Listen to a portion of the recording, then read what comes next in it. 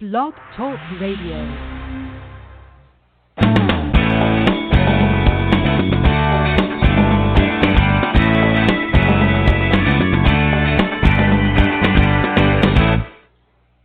Welcome to Great Loop Radio, brought to you by America's Great Loop Cruisers Association. We're dedicated to sharing Great Loop information and inspiration with those actively cruising, planning for, or dreaming about a Great Loop adventure. This is Kim Russo. I'm the director of AGLCA. Today my guest is Tom Hale, who will be sharing with us details about navigating the Atlantic Intracoastal Waterway.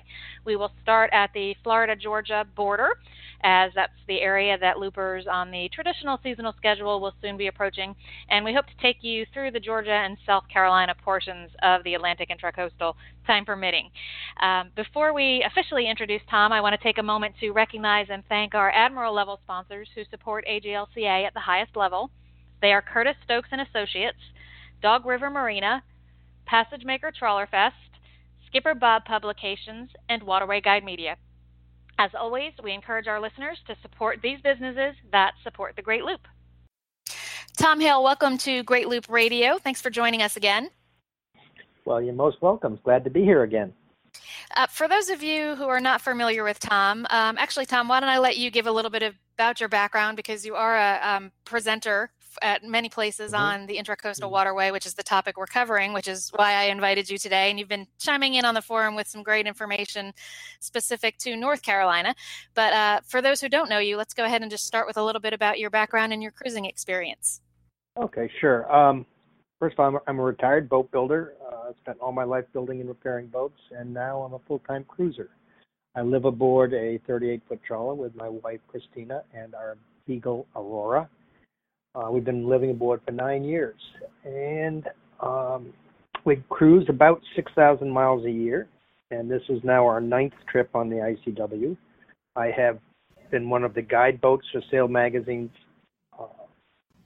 ICW rallies for 2 years, and we've privately guided boats on the ICW. And when I guide boats, that involves working, teaching, training for planning and navigating into weather. I also do seminars for Sail Magazine and Hampton Snowbird Rendezvous and other people on subjects, Passage Maker, Trawler Fest, on subjects related to cruising and the ICW. So that's sort of my background. I'm sort of a boat bum. I maintain a page on the ICW for Sail Magazine, which has a lot of information, which it's a free Facebook page called Secrets of the ICW, and there's a tremendous amount of stuff on that page that anybody's welcome to use.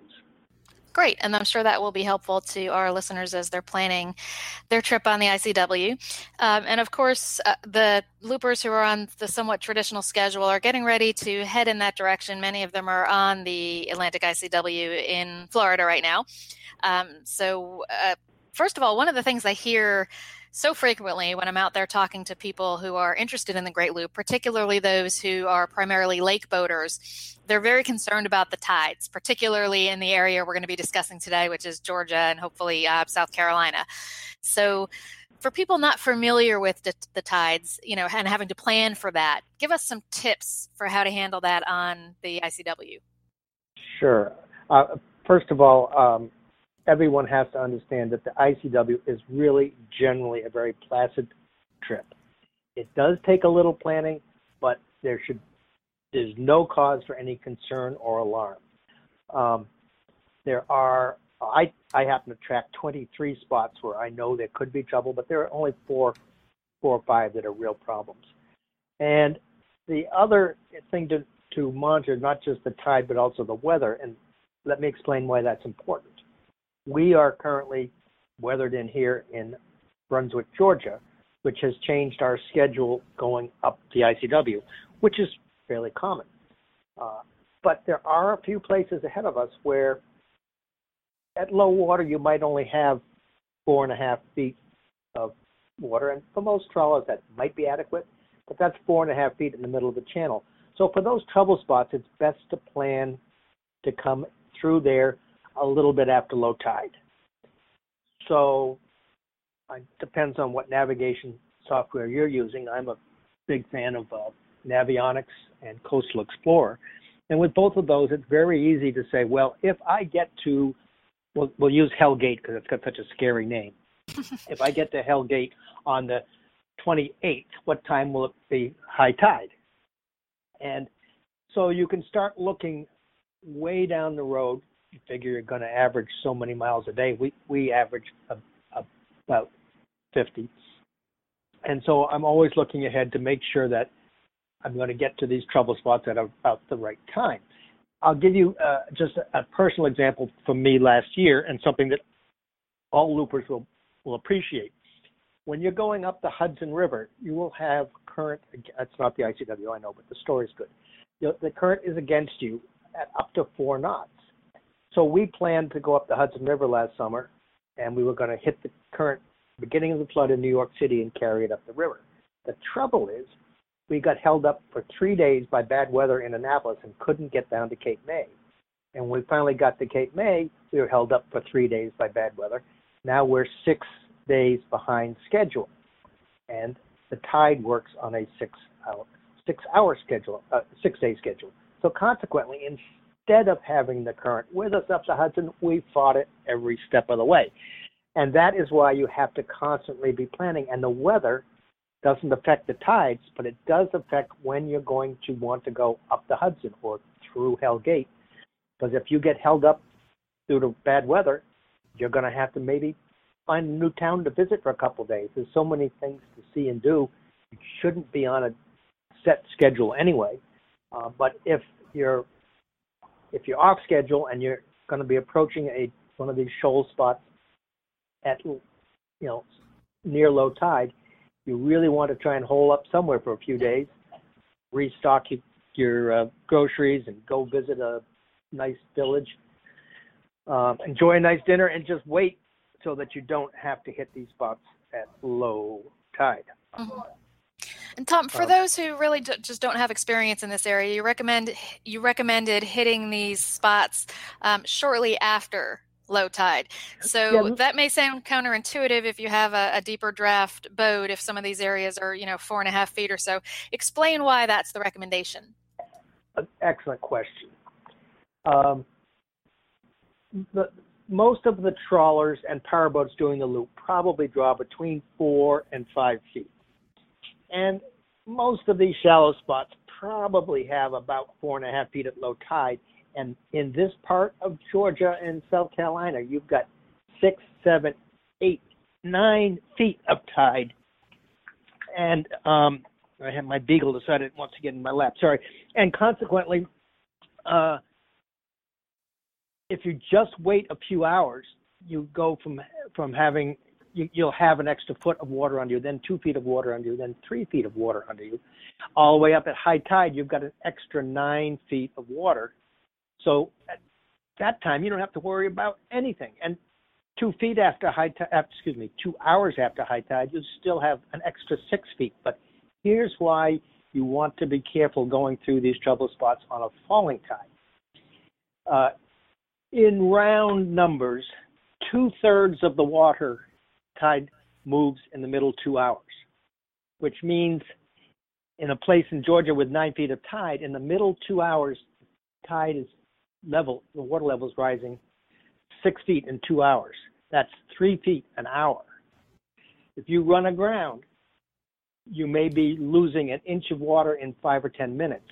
So that is why you want to be very careful in these shallow spots, not to hit them at half tide falling, because if you wander out of the channel, which we all do, and you run aground, you might be waiting there for 4 or 5 hours till the water comes back. Got it. And it makes perfect sense once you explain it that way. But that actually at one point in time, that did confuse me. But then I spent an afternoon aground in Charleston and realized that if the tide had been coming up, would have floated us right off. So I guess those are some of the things you learn along the way if we don't have the Tom Hales of the world to teach us those.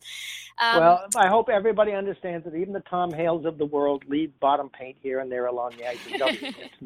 It's just part. If you haven't run aground on the ICW, I think you're deceiving me. Yes, Yes, and we did one of these podcasts a few weeks ago with Brad Pickle of the Atlantic Intracoastal Waterway Association, and hopefully some of these places that you're talking about are going to get some relief soon with some dredging. But let's go ahead and move on to having you kind of, take us from the Florida-Georgia border. So start with Georgia, heading north, since that's typically the direction loopers are going. And I think most loopers, if we ask them, the average is about 50 miles a day, which is about what you tend to do. So kind of walk us through the first stop. What are some navigation tips on that first leg? What are your favorite docks or anchorages, that kind of thing? Okay. Well, Florida itself is relatively easy. You just kind of go along, follow the buoys, and don't bump into anything. Once you get into Georgia, you'll go through Fernandina Beach, Florida, which is just a great little town. And then there is the Cumberland Island National Seashore, which is a wonderful anchorage, beautiful island to walk and explore. And I recommend you take the time to do that. But once you clear that and you start heading into Georgia, the first sort of challenging area is Jekyll Creek at Jekyll Island. And here's the good news. There's good water coming up into Jekyll Creek, and you can go to Jekyll Marina, which is wonderful, and wait for the tide should you be hitting it at low tide. But that is a spot that may have only 4 feet at low tide, but you'll get 9 feet of tidal help.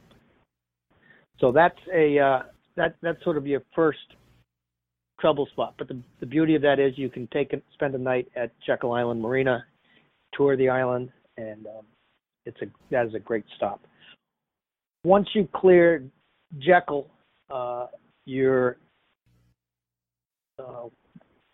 there's Golden Isles, which is a nice stop, but that's not very far. Brunswick has generally a great reputation, and people like to stop in here because it's relatively inexpensive, well protected, a very easy ride to a grocery store.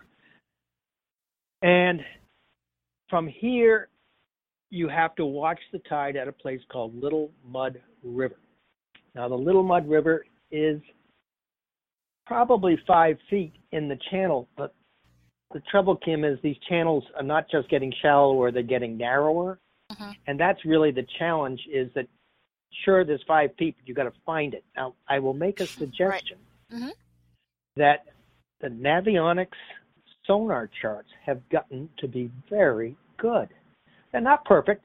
I ran aground in Fort Pierce when Noah said I had 9 feet, Navionics said I had 13, and we hit the sand hard with 4.5 foot of draft. So nobody's perfect. But I have found that in Little Mud River, the last few times through there, I could, what we say, drive the white. I could stay in the white area of the Navionics chart, and I'll always watch the depth finder, but I could get through there, and it looks to me like there is probably 4.5, 5 feet of water at dead low.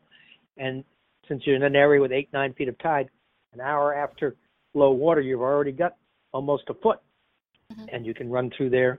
And it's just one of those places you want to watch. But it's not far from from Brunswick, so it's easy to time your approach. And on the other side, there is an anchorage called Duplin Creek at Sapelo Island.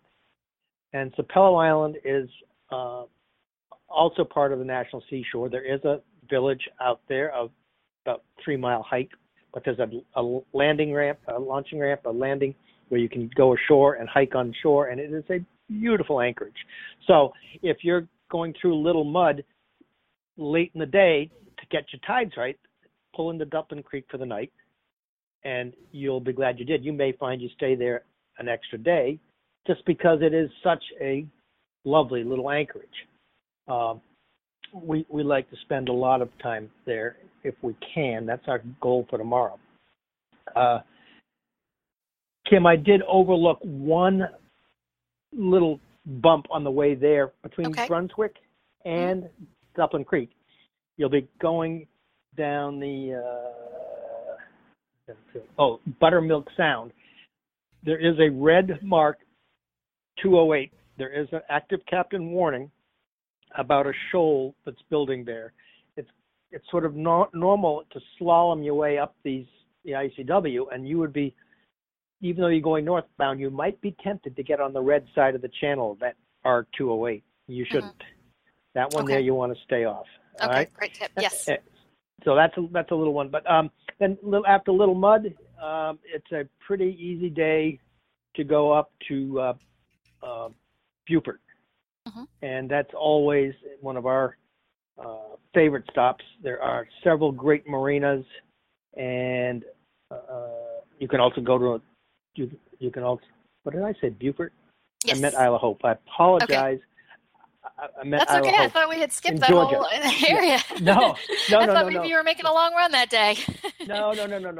Isle of Hope, I just spoke to them because we're going there in 2 days. Isle of Hope is like Sapelo Island, is just past another trouble spot, the infamous Hale Gate. So Hale Gate is, mostly due to its name, the scariest part of this whole trip. And it really does only have about 3.5 feet at low water. But there are anchorages and marinas before it, and we happen to have visited several of these. Kilkenny Marina is an old spot, but it's very convenient, and you can wait there for a night to catch the tide in Hale Gate. Or if you can slide through Hale Gate, then you can get into Isle of Hope Marina late in the day. Isle of Hope Marina is a gorgeous little town, very close to Savannah. It's a great place to stop and Uber into Savannah to explore the city. It's got loaner cars if you need to run out and do errands. So you can stop either side of Hale Gate. If your tide is wrong, you go to Kilkenny Marina. If the tide is right, you go all the way through to Isle of Hope, which is just a few miles beyond it. So, Tom, is that your recommendation for those who want to visit Savannah? Do you recommend that they take a side trip up the Savannah River or stay at Isle of Hope and make that fairly easy drive in? I have heard nobody that I recall saying that there was anything good about the Savannah River. And I may not be giving Savannah its due, but it's a very commercial river. Marinas are far from the city and fairly expensive. So either Isle of Hope or Thunderbolt, either one of them, are great marinas to explore the city of Savannah. Excellent. If you need any service work done, Thunderbolt is a terrific boatyard as well. And I'll just mention another marina that we've stumbled across called Coffee Bluff. That is up the Little Ogeechee River. We went in there once when we had to come through Hale Gate late in the day for the tide, and Isle of Hope had no room. And the Coffee Bluff people, it's a beautiful marina, another lovely town, and the staff is just so friendly. So keep that as an idea of a third option in the Savannah area. Okay. Tom, we're going to take a quick break right here and listen to a message from one of our sponsors. When we come back, we'll pick up from there at Isle of Hope and continue northward. We'll be back in a moment. Great. Thank you. Did you know that every mile of the Great Loop is covered by both the Waterway Guide and Skipper Bob? Use them to plan your Great Loop cruise and learn about the places you can visit. In the cockpit, important navigation info is always ready at your side, plus marina listings, anchorages, services, and so much more. Each Skipper Bob and Waterway Guide is updated yearly, and waterwayguide.com and skipperbob.net keep you current with navigation alerts, cruising news, fuel prices, and special deals. With the Waterway Guide and Skipper Bob at the helm, you'll always be on course. Order yours today at the AGLCA ship store at greatloop.org. Waterway Guide and Skipper Bob are proud sponsors at the Admiral level with AGLCA. Okay. We're back on Great Loop Radio with our guest today, Tom Hale. Tom is leading us northward on the ICW, and he's just gotten us to Isle of Hope Marina, which is basically in the northern part of the small Georgia segment of the Intracoastal Waterway. Tom, so continuing, what would be the next typical stop for loopers? Well, as you come out of Isle of Hope or Thunderbolt, you'll be crossing the Savannah River, which has a lot of shipping. So you'll be coming out a little bit blind. Going northbound, there's quite a bluff on the right-hand, the starboard side, the south side. This is a great place to have AIS if you have it. If not, you're going to be crossing a river with pretty good current and some shipping. So you need to watch that as you go across. That's relatively minor issue, but it's really the first time you're going to see some heavy commercial shipping since you were down in South Florida. Mm-hmm. Then you're into Fields Cut. Fields Cut is another area that's, I feel, best navigated using sonar charts. It's deep enough, but it's fairly narrow, and the sonar charts have identified the edges fairly clearly. Mm-hmm. Coming out of there, we usually run from there. I'm taking a quick look. From there, a lot of people want to go to Hilton Head. We prefer to go to Beaufort. When you go to Beaufort, there's restaurants and shopping and whatnot, but you should take time to take some of the carriage tours. I mean, I don't get anything from them. I'm not selling anything here, but we have had so much fun and learned so much by taking the carriage tours around Beaufort. It's an area that's just loaded with history. So Beaufort's a good place to spend a couple of days, whether you stay at the Beaufort downtown marina or you stay over at the Port Royal Marina. They have a loaner car, and Ladies Island Marina is a very friendly place. Beaufort is mm-hmm. Beaufort's a great stop. We asked our members a few months back to just kind of list some of their favorites of the Great Loop. We were putting together a seminar on the best of the Great Loop, and one of the questions we asked was favorite small town, and Beaufort was one of the top choices. Many people mentioned Beaufort, South Carolina, as their favorite small town on the Great Loop. So definitely a good stop to make. Well, I would certainly agree with that. Coming out of Beaufort, you will have to transit the area that's known as Ashepoo-Coosaw Cutoff. That's getting kind of skinny as well. We found coming south some very shallow water, and I would just caution you again, plan to go through this section on a rising tide. Now, most of us can make it from Beaufort to Charleston in a day. But if the tides are wrong and you have to hit Ashepoo-Coosaw Cutoff later in the day, there's a terrific anchorage at a place called Steamboat Creek, which is off the Edisto River. Was that pronounced Edisto? Yeah, Edisto. Edisto. It's, as with all the low country, it's not got tremendous protection from the wind, but it's very well protected from the waves. There is also a public landing there where you can take your dog ashore or just go ashore and stretch your legs. I will caution you that keep an eye out for, just as you get to Edisto River, the area, the Tahoe River is getting a little skinny too. Most trawlers will have no trouble, but it's one of those places, certainly if it's close to low tide, just pay attention.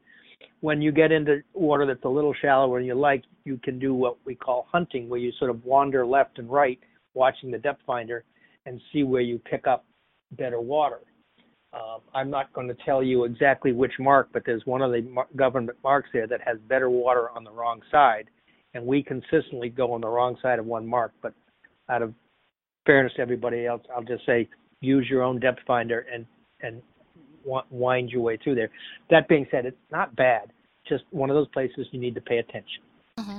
So after that, you're on your way to Charleston, and wow, that is a terrific city. We lived in Charleston, Somerville area for a year, and March, April in Charleston is just beautiful. You'll probably need to take a marina. You'll want to take a marina just because it's so convenient. I haven't found any decent places to anchor near Charleston. We've anchored several places, but haven't found it decent yet.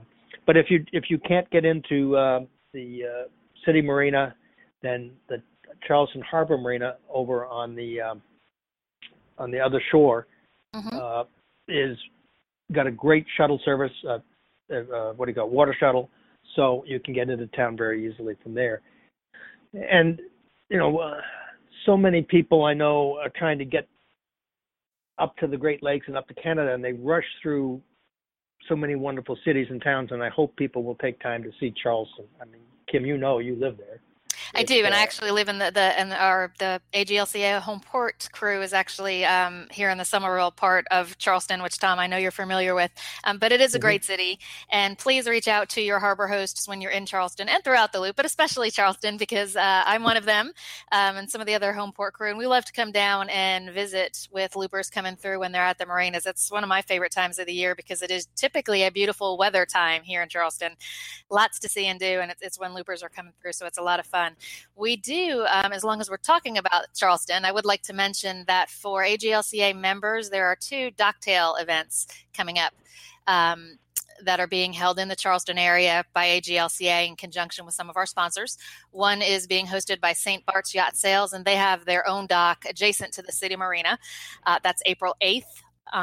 On a Sunday from 4:30 to 7. The other is April 12th, which is a Thursday from 5 to 8 p.m., and that one is being hosted by St. John's Yacht Harbor.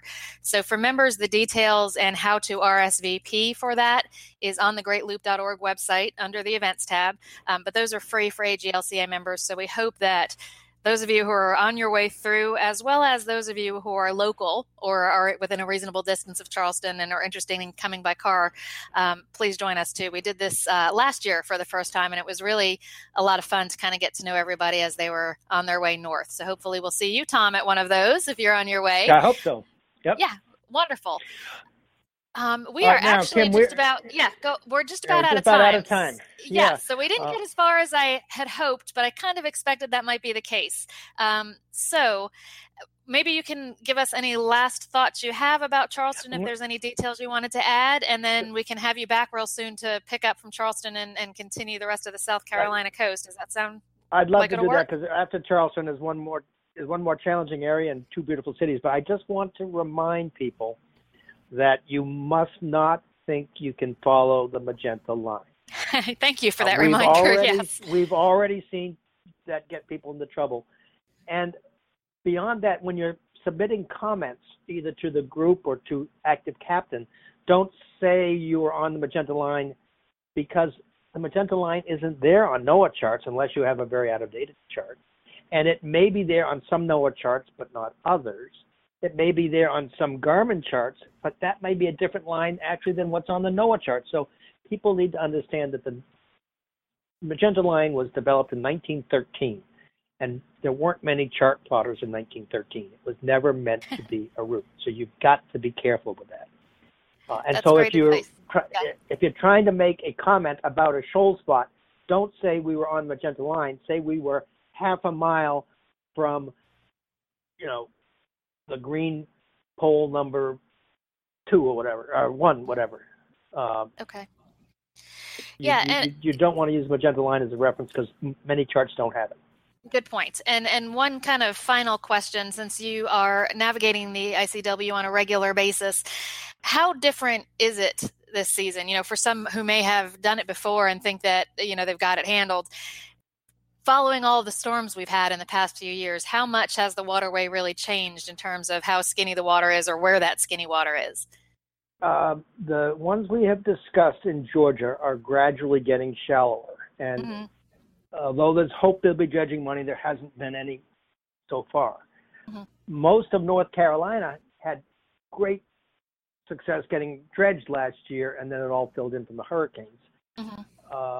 The inlet called Charlotte Inlet up near Southport is virtually impassable at low tide, but there is emergency dredging planned, and a friend who went through there last week said there are barges in the area. So by the time we get up there, it's hopeful that will be dredged. It's a shame that it was all dredged last year, as was Lockwoods, as was several other North Carolina trouble spots, and they all filled in from the hurricane. But there's good information on it from a number of sources of how to get through these spots. Again, there's nothing to be worried about. There's nothing dangerous, nothing scary. If you're on the ground, you're just going to have to either call Towboat US or just sit there a couple hours, and you'll be fine. Yep. Tom, as we close up, just give us the name of your Facebook group one more time if people are looking for more information from you. Sure. It's the Sail Magazine Secrets of the ICW Facebook page. All right. Tom Hale, thank you for joining me. As I said, we'll have you back real soon to kind of pick up where we left off, and we'll look forward to speaking with you again. All right, we'll try and see you in a couple of weeks in Charleston, Kim. Wonderful. Let us know when you get here. Okay. For our Right. listeners, thank you for joining us again. We appreciate you participating. We'll be back next week with another episode of Great Loop Radio. Until then, safe cruising.